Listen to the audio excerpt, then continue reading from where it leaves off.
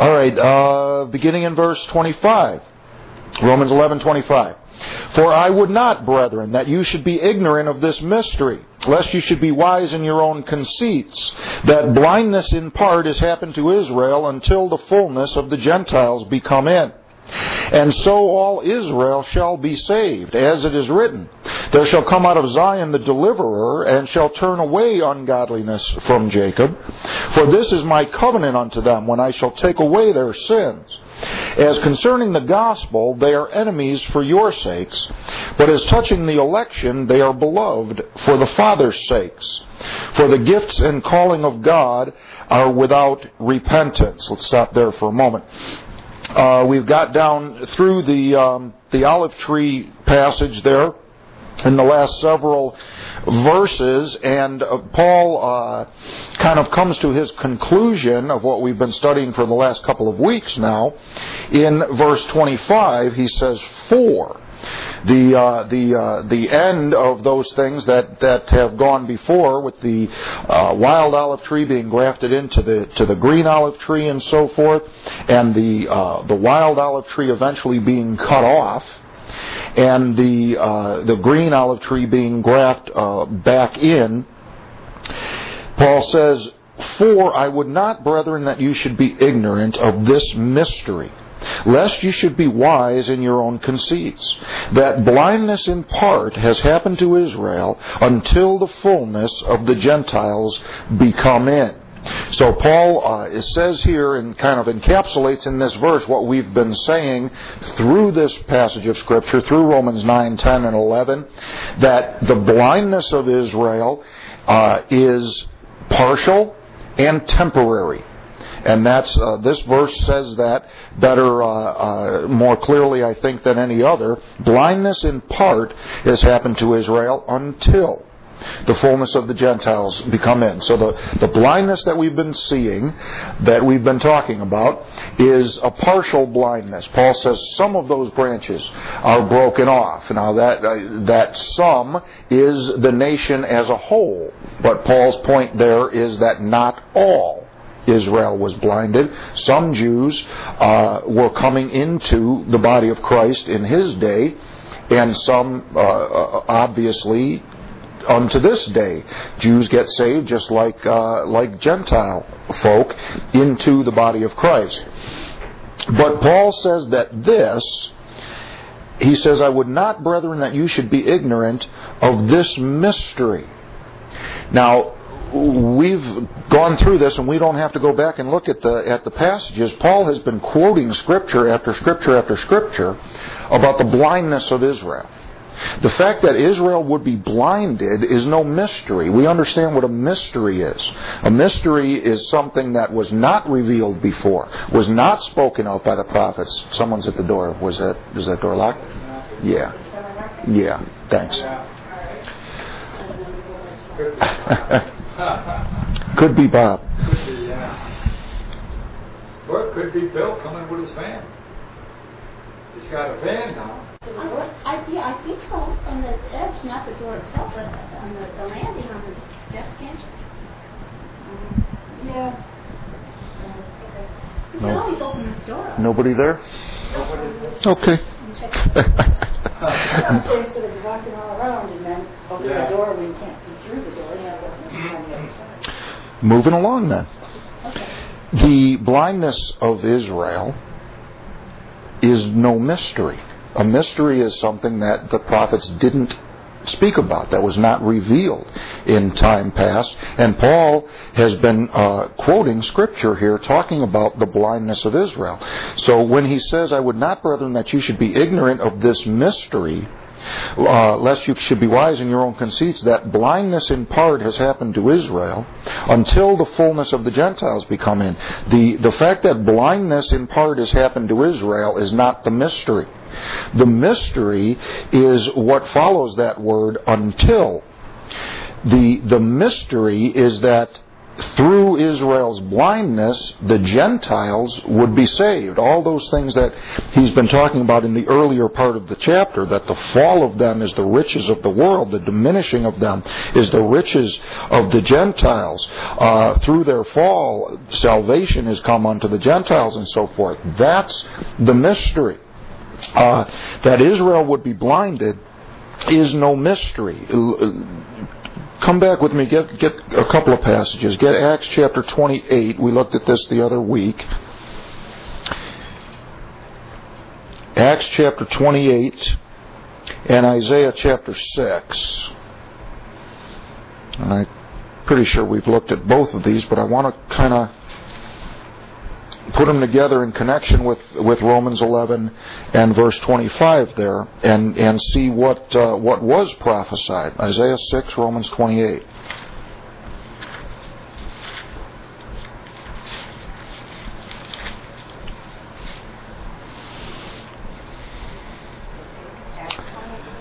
Acts 28. What did I say? Romans 28? No, don't go to Romans 28. That would, you'd be here all night trying to find Romans 28. Acts chapter 28, verse 24. Paul is talking to the Jews from morning until evening, and some believed the things. This is Acts 28:24. Some believed the things that were spoken, some believed not. And when they agreed not among themselves, they departed. After that, Paul had spoken one word. Well spake the Holy Ghost by Isaiah the prophet unto our fathers, saying, Go unto this people, and say, Hearing you shall hear, and shall not understand, and seeing you shall see, and not perceive. For the heart of this people is waxed gross, and their ears are dull of hearing, and their eyes have they closed. That's the blindness we're reading about in chapter 11, Romans 11. Lest they should see with their eyes, and hear with their ears, and understand with their heart, and should be converted, and I should heal them. Be it known therefore unto you that the salvation of God is sent unto the Gentiles, and that they will hear it. Now, back in Isaiah chapter 6, where that passage comes from that he just quoted, well spake the Holy Ghost by Isaiah the prophet, here in Isaiah chapter 6 and verse 9 and following, and he said, Go and tell this people, Hear ye indeed, but understand not, and see ye indeed, but perceive not. Make the heart of this people fat, and make their ears heavy, and shut their eyes, lest they should see with their eyes, and hear with their ears, and understand with their heart, and convert, and be healed. So that's what Paul just quoted. Then said I, Lord, how long? And he answered, Until. So, same as Paul says in Romans chapter 11, blindness has happened to Israel until. But until what? Until the cities be wasted without inhabitant, and the houses without man, and the land be utterly desolate, and the Lord have removed men far away, and there be a great forsaking in the midst of the land. So the until there, in according to prophecy, the Israel is blinded until she is destroyed, until the tribulation comes and the wrath of God is poured out upon those people, and until the Lord comes back. All of those things are prophesied to follow Israel's blindness. And Israel is blinded until those things happen. Now, Paul, when he quotes that passage in Acts 28, he quotes it up to, lest they be converted and I should heal them, at the end of verse 10 here in Isaiah. Then he says, Be it known therefore unto you that the salvation of God is sent unto the Gentiles, and that they will hear it. Well, that's not what the prophets said. So that's the mystery, that Jesus Christ has come to the Gentiles in the interim.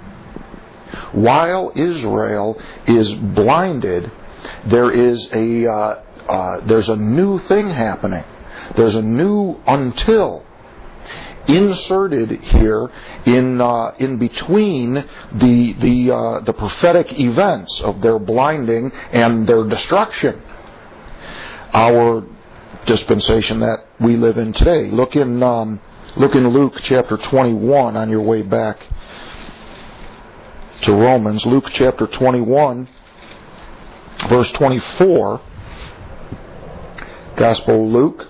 Luke 21 is the Olivet Discourse. That's when they asked, Lord, when shall these things be, and what will be the sign of thy coming and the end of the world? And he tells them about the earthquakes in diverse places and Jerusalem being compassed about with armies and so forth.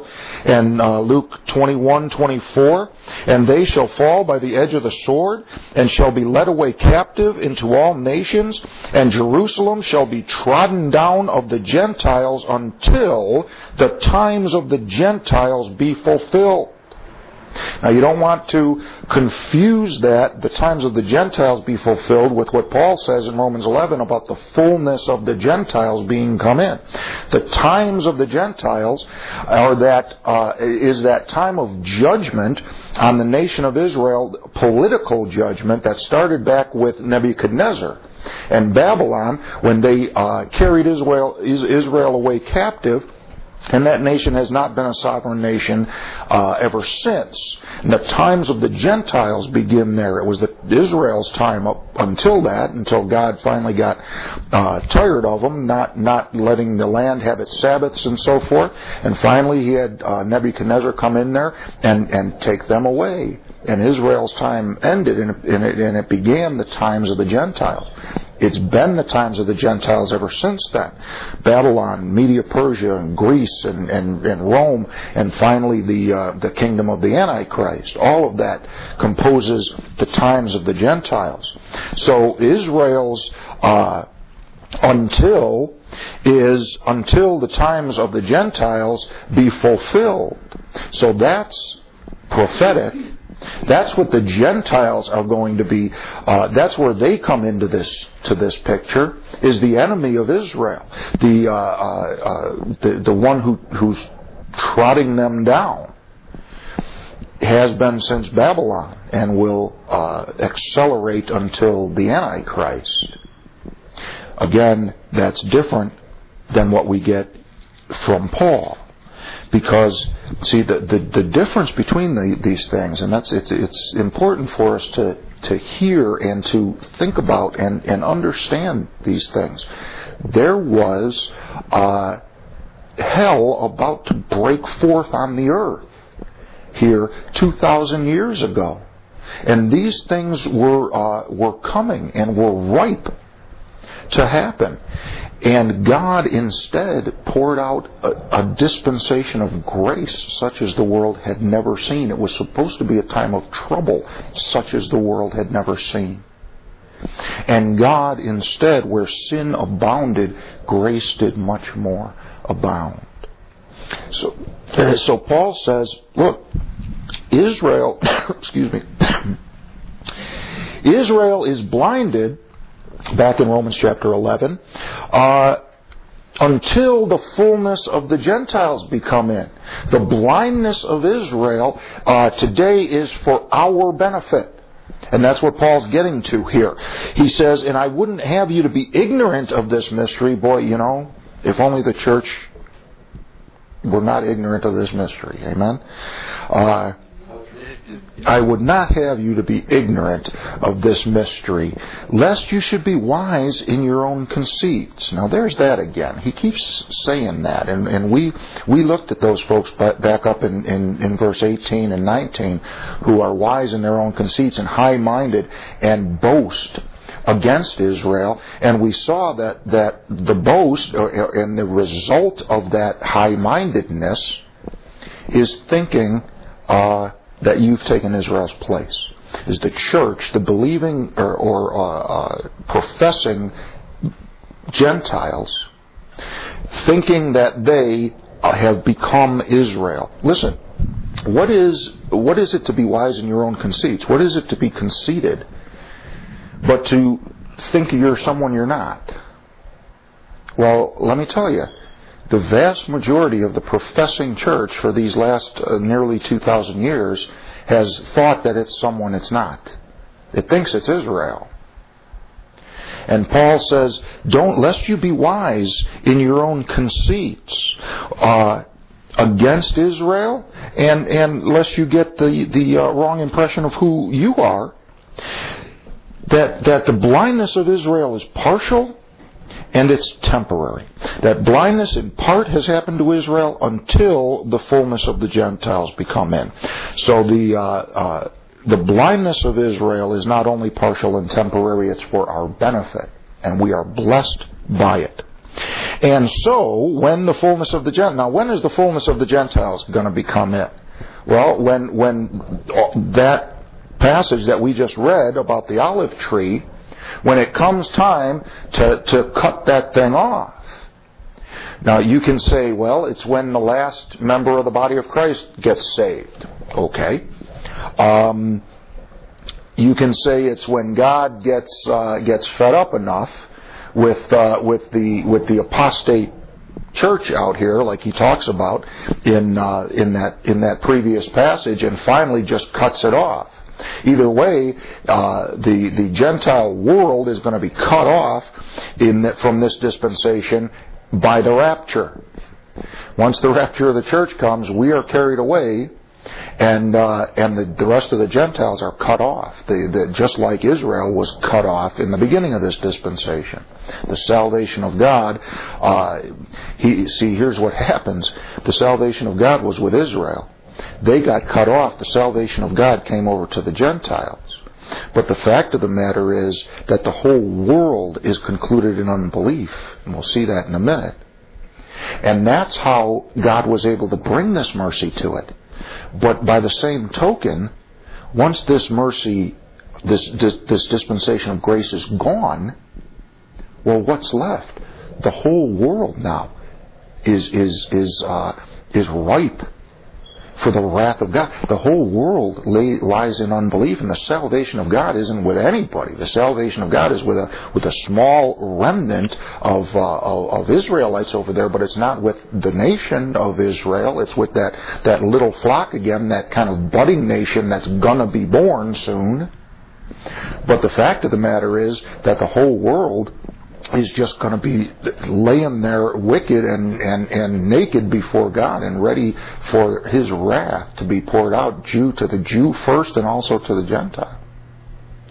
So when this dispensation is over, when the times of the Gentiles, the fullness of the Gentiles become in, well, that passage we just read about in Isaiah chapter 6, the cities are laid waste and desolate and those things. Then the salvation of Israel comes in.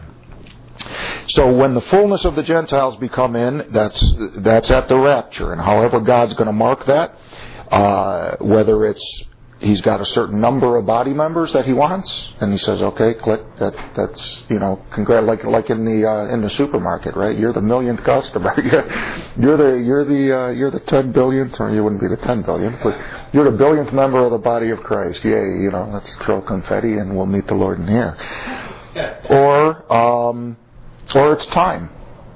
Okay, time's up. Now you had a certain amount of time for this dispensation. Now it's up. It's done. Or it's the apostasy of the church. Or it's a combination of all of those things. God knows when it'll be and why it'll be when it'll be. And so all Israel shall be saved, as it is written. There shall come out of Zion the deliverer, and shall turn away ungodliness from Jacob. Another Isaiah passage. We won't go back to it. It's in chapter 59.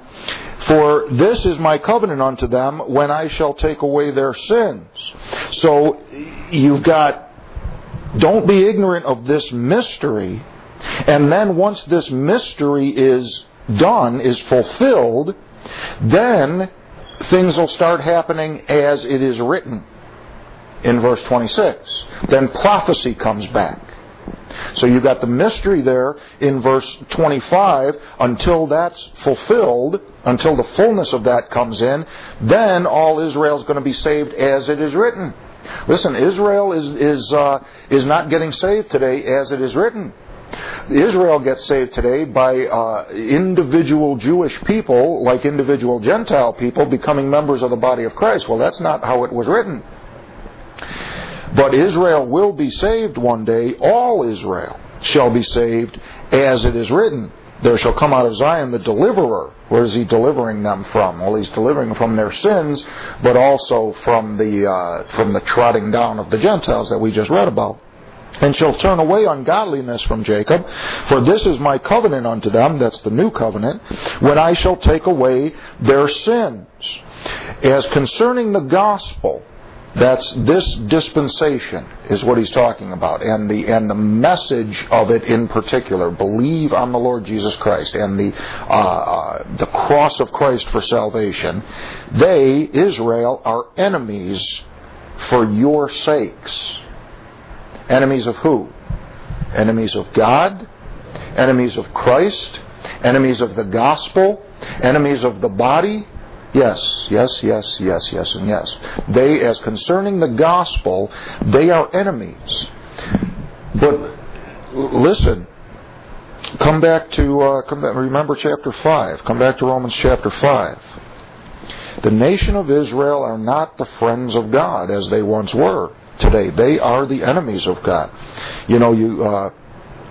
People still today, Christians, they look at Jewish methods of interpreting Scripture and midrash and different whatever else the other names for Jewish kind of philosophical interpretations of Scripture, and they think, well, these are the people of God. This is their book. They know what to do with it. Well, listen, obviously they don't. Because if they knew what to do with it, and if they interpreted Scripture according to godliness, they wouldn't be in the fallen position that they're in. They would accept Christ and see Him and recognize Him as their Messiah. How are you going to go back and follow Jewish interpretations of the Old Testament when the whole Old Testament is pointing you to Jesus Christ, and they don't see it? So, while we're spending all this time saying, look, don't be anti-Semitic, and that's what Paul is saying here, and don't boast against Israel, and don't go hating those people, and don't go cursing them or treating them somehow different than any other unbelieving person, while we're doing that and loving Jewish people, remember at the same time that these people are enemies, just like the Gentiles that you run into. You wouldn't go out into the street and ask some passing unbeliever to interpret the Bible for you. Don't go following the interpretation of that fallen nation either. But here, Romans chapter 5, you remember verse 10, for if when we were enemies we were reconciled to God by the death of His Son, much more being reconciled we shall be saved by His life. So we were enemies, right? Paul tells the Ephesians, remember that you being in time past Gentiles and so forth. He tells the Colossians that you were enemies in your mind by wicked works and so forth. So we were, the point here is we're all enemies. When he says that Israel is concerning the gospel, they are enemies, what he's saying is they have fallen to the place of the rest of the world. That's what he's saying.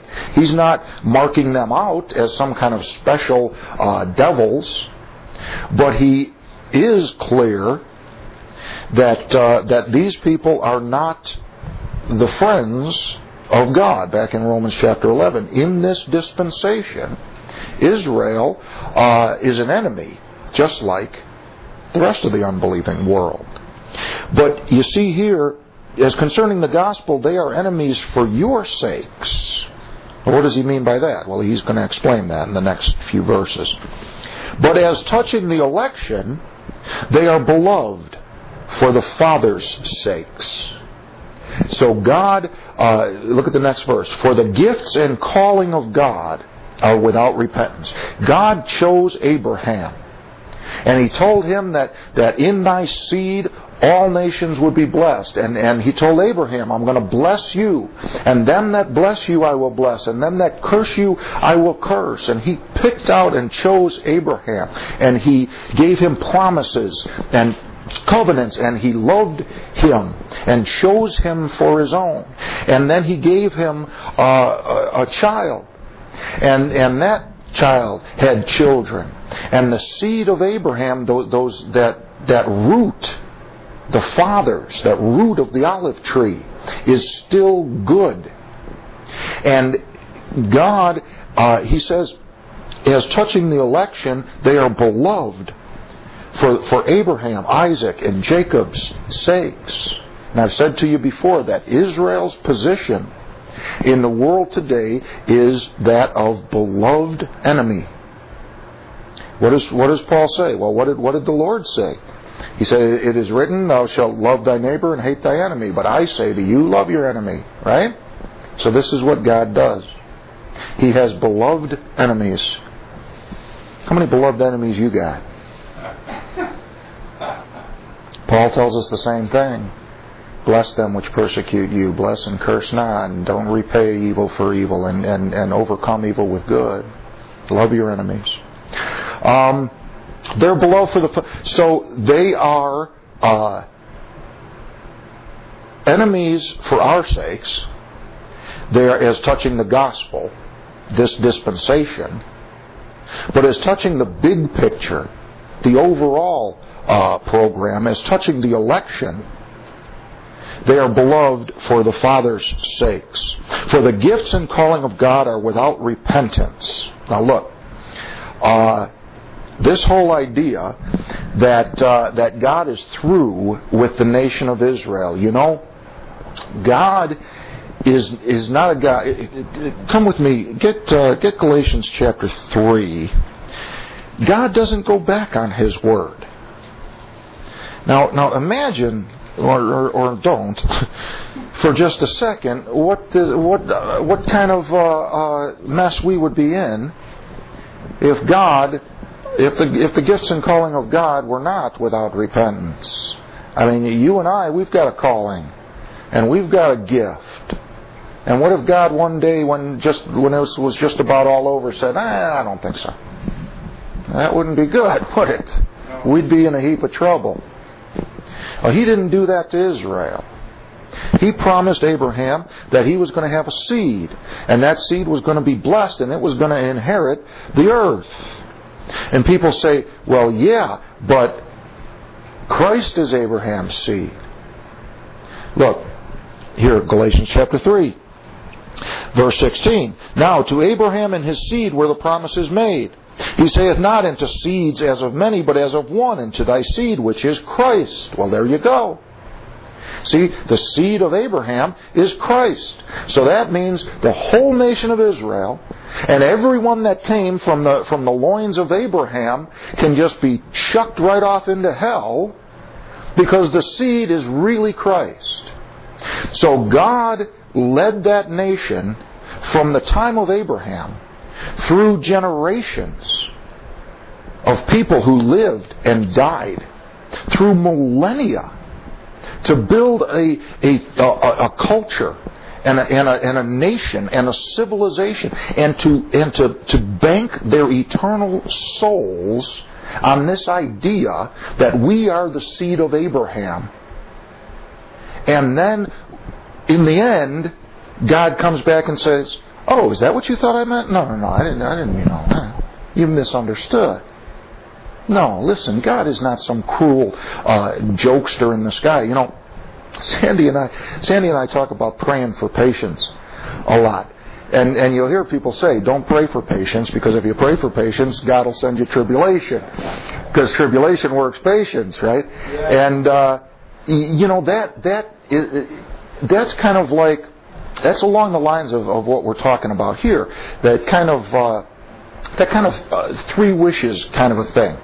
You know, whatever the context, whatever the story, somebody in some way, form, or fashion finds a bottle or does something and gets three wishes. But then be careful what you wish for, right? Because you wish for something, and the power that's granting the wishes, you know, takes you super literally, and then gives you something, and you go, well, no, that's not what I meant. Well, that's what you said. And then you wish for something else, and it gets even worse. And you know that story's been told 1,000 times. Listen, God is not some cruel jokester in the sky that says, you want patience? Here, take this. Listen. God doesn't need to be throwing tribulation into your life. There's plenty of tribulation in the world and in your life now. Pray for patience. Pray for patience, because it'll help you get through the tribulation that you're going to have to go through anyway. But my point to you is that God did not lead these people to believe one thing and then pull an ace out of his sleeve and say, you misunderstood. Listen, is the seed Christ? Yes, the seed is Christ. But is the seed also the children of Abraham? Yes. Come back to Acts chapter 3.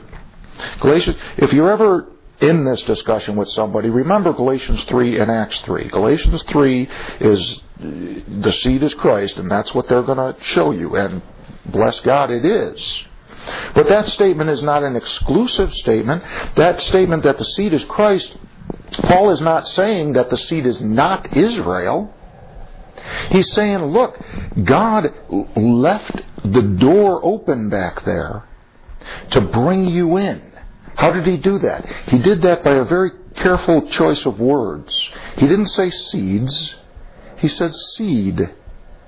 Now, you and I both know that seed can be singular or plural. You can have one seed, or you can sow seed out in your field, a bunch of seeds, right? And it's still, seeds can't be singular or plural. Seeds is only plural. Seed can be either or. So God very carefully chose his words, what he said to Abraham, to fit us in. And the wonder of God's plan, and that he had this in mind all along, that's what Paul's bringing out. He's not saying Israel's not the seed. Acts chapter 3, Peter talking to the Jews, and he says, verse 23, and it shall come to pass that every soul which will not hear that prophet shall be destroyed from among the people, quoting Moses regarding Christ. Yea, and all the prophets from Samuel and those that follow after, as many as have spoken, have likewise foretold of these days, that prophetic program. Ye are the children of the prophets and of the covenant which God made with our fathers, saying unto Abraham, in thy seed shall all the kindreds of the earth be blessed. Unto you first God, having raised up his Son Jesus, sent him to bless you in turning away every one of you from his iniquities. So who is the seed? The seed is Christ, and the seed is these folks. See, the gifts and calling of God are without repentance. God didn't go back on the promises that he made to that nation. That nation, Israel, is going to be saved, because that promise was made to Abraham and to his seed. And regardless of what the amillennial church out there who wants to call themselves a spiritual Israel, regardless of what they say, God is not through with this nation. And Paul says, I want you to not be ignorant like they are, lest you be wise in your own conceits. God doesn't go back on his promises. Dave? Yes, sir. What if they renounce the seed, though? Renounce the seed. Christ. Individual salvation is not what we're talking about here. Anyone who renounces the seed, listen, Paul's not saying that all Jews are saved. He says all Israel shall be saved. Okay. And that nation is going to be saved. All of it. But listen, all of it's going to be saved because the unbelieving portion of it is going to be burned up. And when the Lord returns, all that's going to be left is that believing remnant, and not many of those, because most of them will be beheaded and killed as well. But when the Lord comes back, all Israel's going to be saved. All of them that are left. If they're beheaded for Christ, mm-hmm. they will be saved. Absolutely. Then they will go. They'll be resurrected into the kingdom. Right. The kingdom. Yes. Right. So that nation's going to be saved. By hook or crook. God promised. And He's going to see it come to pass. And He's not going to violate His righteousness, just like He didn't violate His righteousness to save you and me. He's going to do it. He's going to save those that are saved by faith, but He's going to do it in such a way that the whole nation is going to be saved. He's going to wipe out that unbelieving nation along with all the other unbelieving nations when His wrath falls on this earth. For the gifts and calling of God are without repentance. So don't get the idea that God's through with that nation. For as ye in times past have not believed God, yet have now obtained mercy through their unbelief.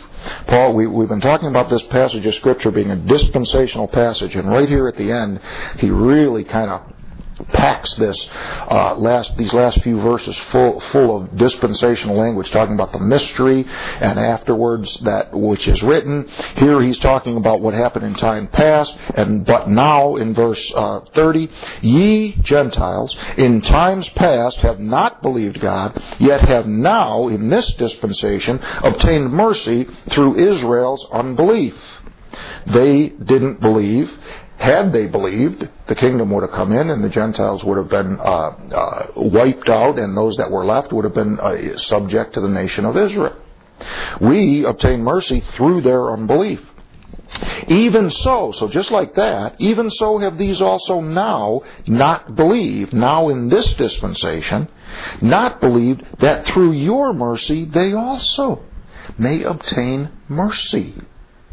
See, what did Paul say? I speak to you Gentiles, inasmuch as I am the apostle of the Gentiles, I magnify mine office, if by any means I may provoke to emulation them which are my flesh, and might save some of them.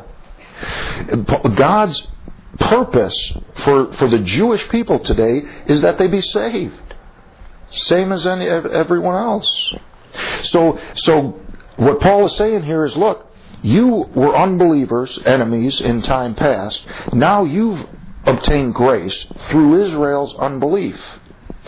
But at the same time, they unbelieved so that you could get that mercy, so that they could have mercy. Because, again, had they not done that the prophetic program continued. That was not a time of mercy.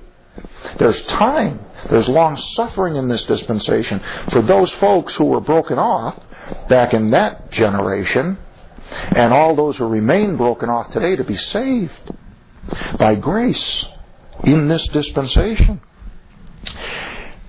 For God hath concluded them all in unbelief, Jews and Gentiles, the whole world. He did the Gentiles way back at the Tower of Babel. We read about that way early in the book here in chapter 1.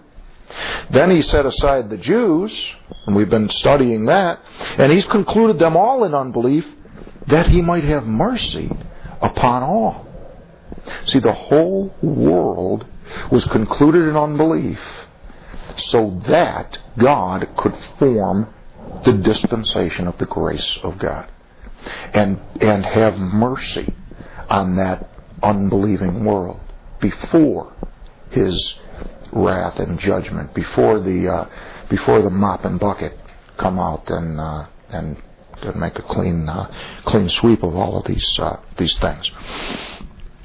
God hath concluded them all in unbelief, that He might have mercy upon all. Oh, the depth of the riches, both of the wisdom and knowledge of God. How unsearchable are His judgments and His ways past finding out. You know, that's a pretty amazing plan, isn't it? That is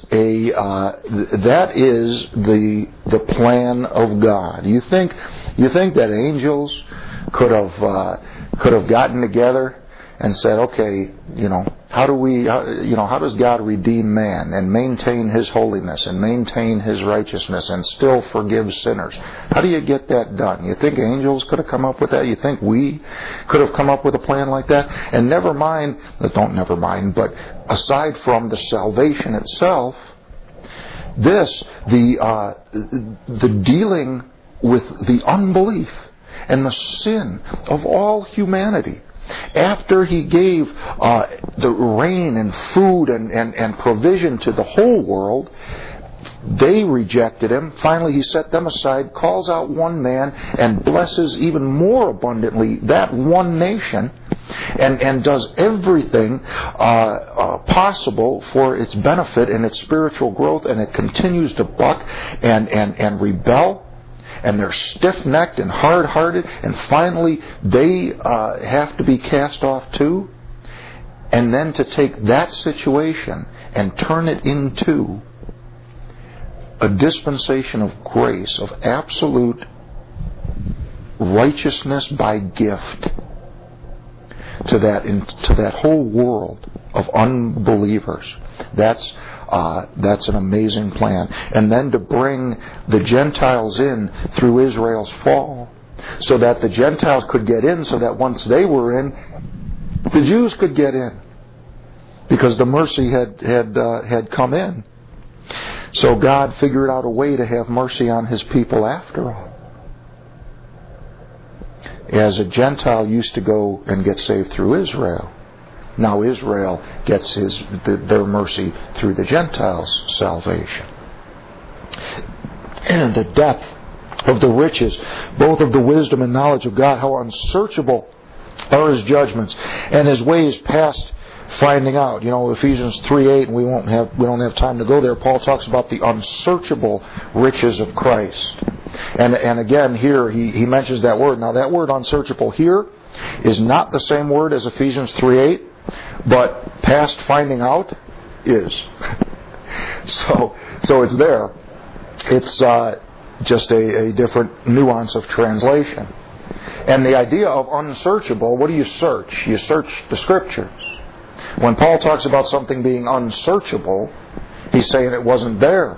It wasn't there to be found. You couldn't search the Scriptures and find it. The unsearchable riches of Christ are not in the Old Testament. They're not in the Gospels. They're now revealed. How unsearchable are His judgments and His ways past finding out. For who hath known the mind of the Lord? Or who hath been His counselor? Or who hath first given to Him, and it shall be recompensed unto him again? Paul says, who hath known the mind of the Lord? And he's quoting the prophet there. And you know what he says to us? We know the mind of the Lord. We have the mind of Christ. Look over a couple pages in 1 Corinthians chapter 2. You see, what Paul's talking about here, he is talking about the glory of this plan that he just gave us a kind of glimpse into, and how wonderful and awesome the wisdom of God is that devised this plan. But what he's bringing out more in this doxology at the end of Romans chapter 11 is the nature of the mystery, the unsearchable nature of it, the glorious nature of it. When he says, "Who hath known the mind of God?" He's talking in this context here, 1 Corinthians chapter 2, verse 9. But as it is written, eye hath not seen, nor ear heard, neither have entered into the heart of man the things which God hath prepared for them that love Him. And he's talking about, in verse 7, the mystery, the hidden wisdom that God ordained before the world unto our glory. But God, verse 10, hath revealed them unto us by His Spirit. For the Spirit searches all things, yea, the deep things of God. For what man knoweth the things of a man, save the spirit of man which is in him? Even so, the things of God knoweth no man, but the Spirit of God. Who knows the mind of the Lord? Well, no one but the Holy Spirit. Now, we have received not the spirit of the world, but the Spirit which is of God, that we might know the things that are freely given to us of God. Which things also we speak, not in the words which man's wisdom teacheth, but which the Holy Ghost teacheth, comparing spiritual things with spiritual. Paul says, eye hadn't seen, ear had not heard, it hadn't entered into the heart of man the things that God was going to do here. But we know it. And Paul says, the words that I'm saying to you, or the Holy Spirit revealing God's mind that He kept hidden back there. But the natural man receiveth not the things of the Spirit of God, for they are foolishness unto him, neither can he know them, because they are spiritually discerned. But he that is spiritual judgeth all things, yet he himself is judged of no man. For who hath known the mind of the Lord, that he may instruct him? But we have the mind of Christ. See, so when Paul says, who hath known the mind of the Lord, he's not just saying, look, God is infinite and His understanding is so huge that no, mere creature could even approach to, understanding what God understands. All of that is true. But the point that he's bringing out here in Romans chapter 11, in this doxology, has got to do with the glory of the mystery. And that it was kept hidden from man and from angels and from devils, until it came time to reveal it. And when it came time to reveal it, it was revealed to be as glorious as it is. This is the plan that God, Father, Son, and Holy Spirit talked about before the world began. This is what they said. Here's what we're going to do. Here's how this is going to work. We're going to create this world and bless it. And these folks, foreseeing Adam's sin, He knew what those people would do, that they would rebel against Him by their nature. And He said, we'll set them aside, we'll call out one man, we'll make a nation out of him, and we'll bless him. And he too will, his nation, his seed will rebel. And we'll set them aside, and it'll give us the opportunity to create this dispensation of grace where they can all come in and have mercy, abounding grace. Where sin abounded, grace did much more abound. That was the plan. That was the plan. The mystery.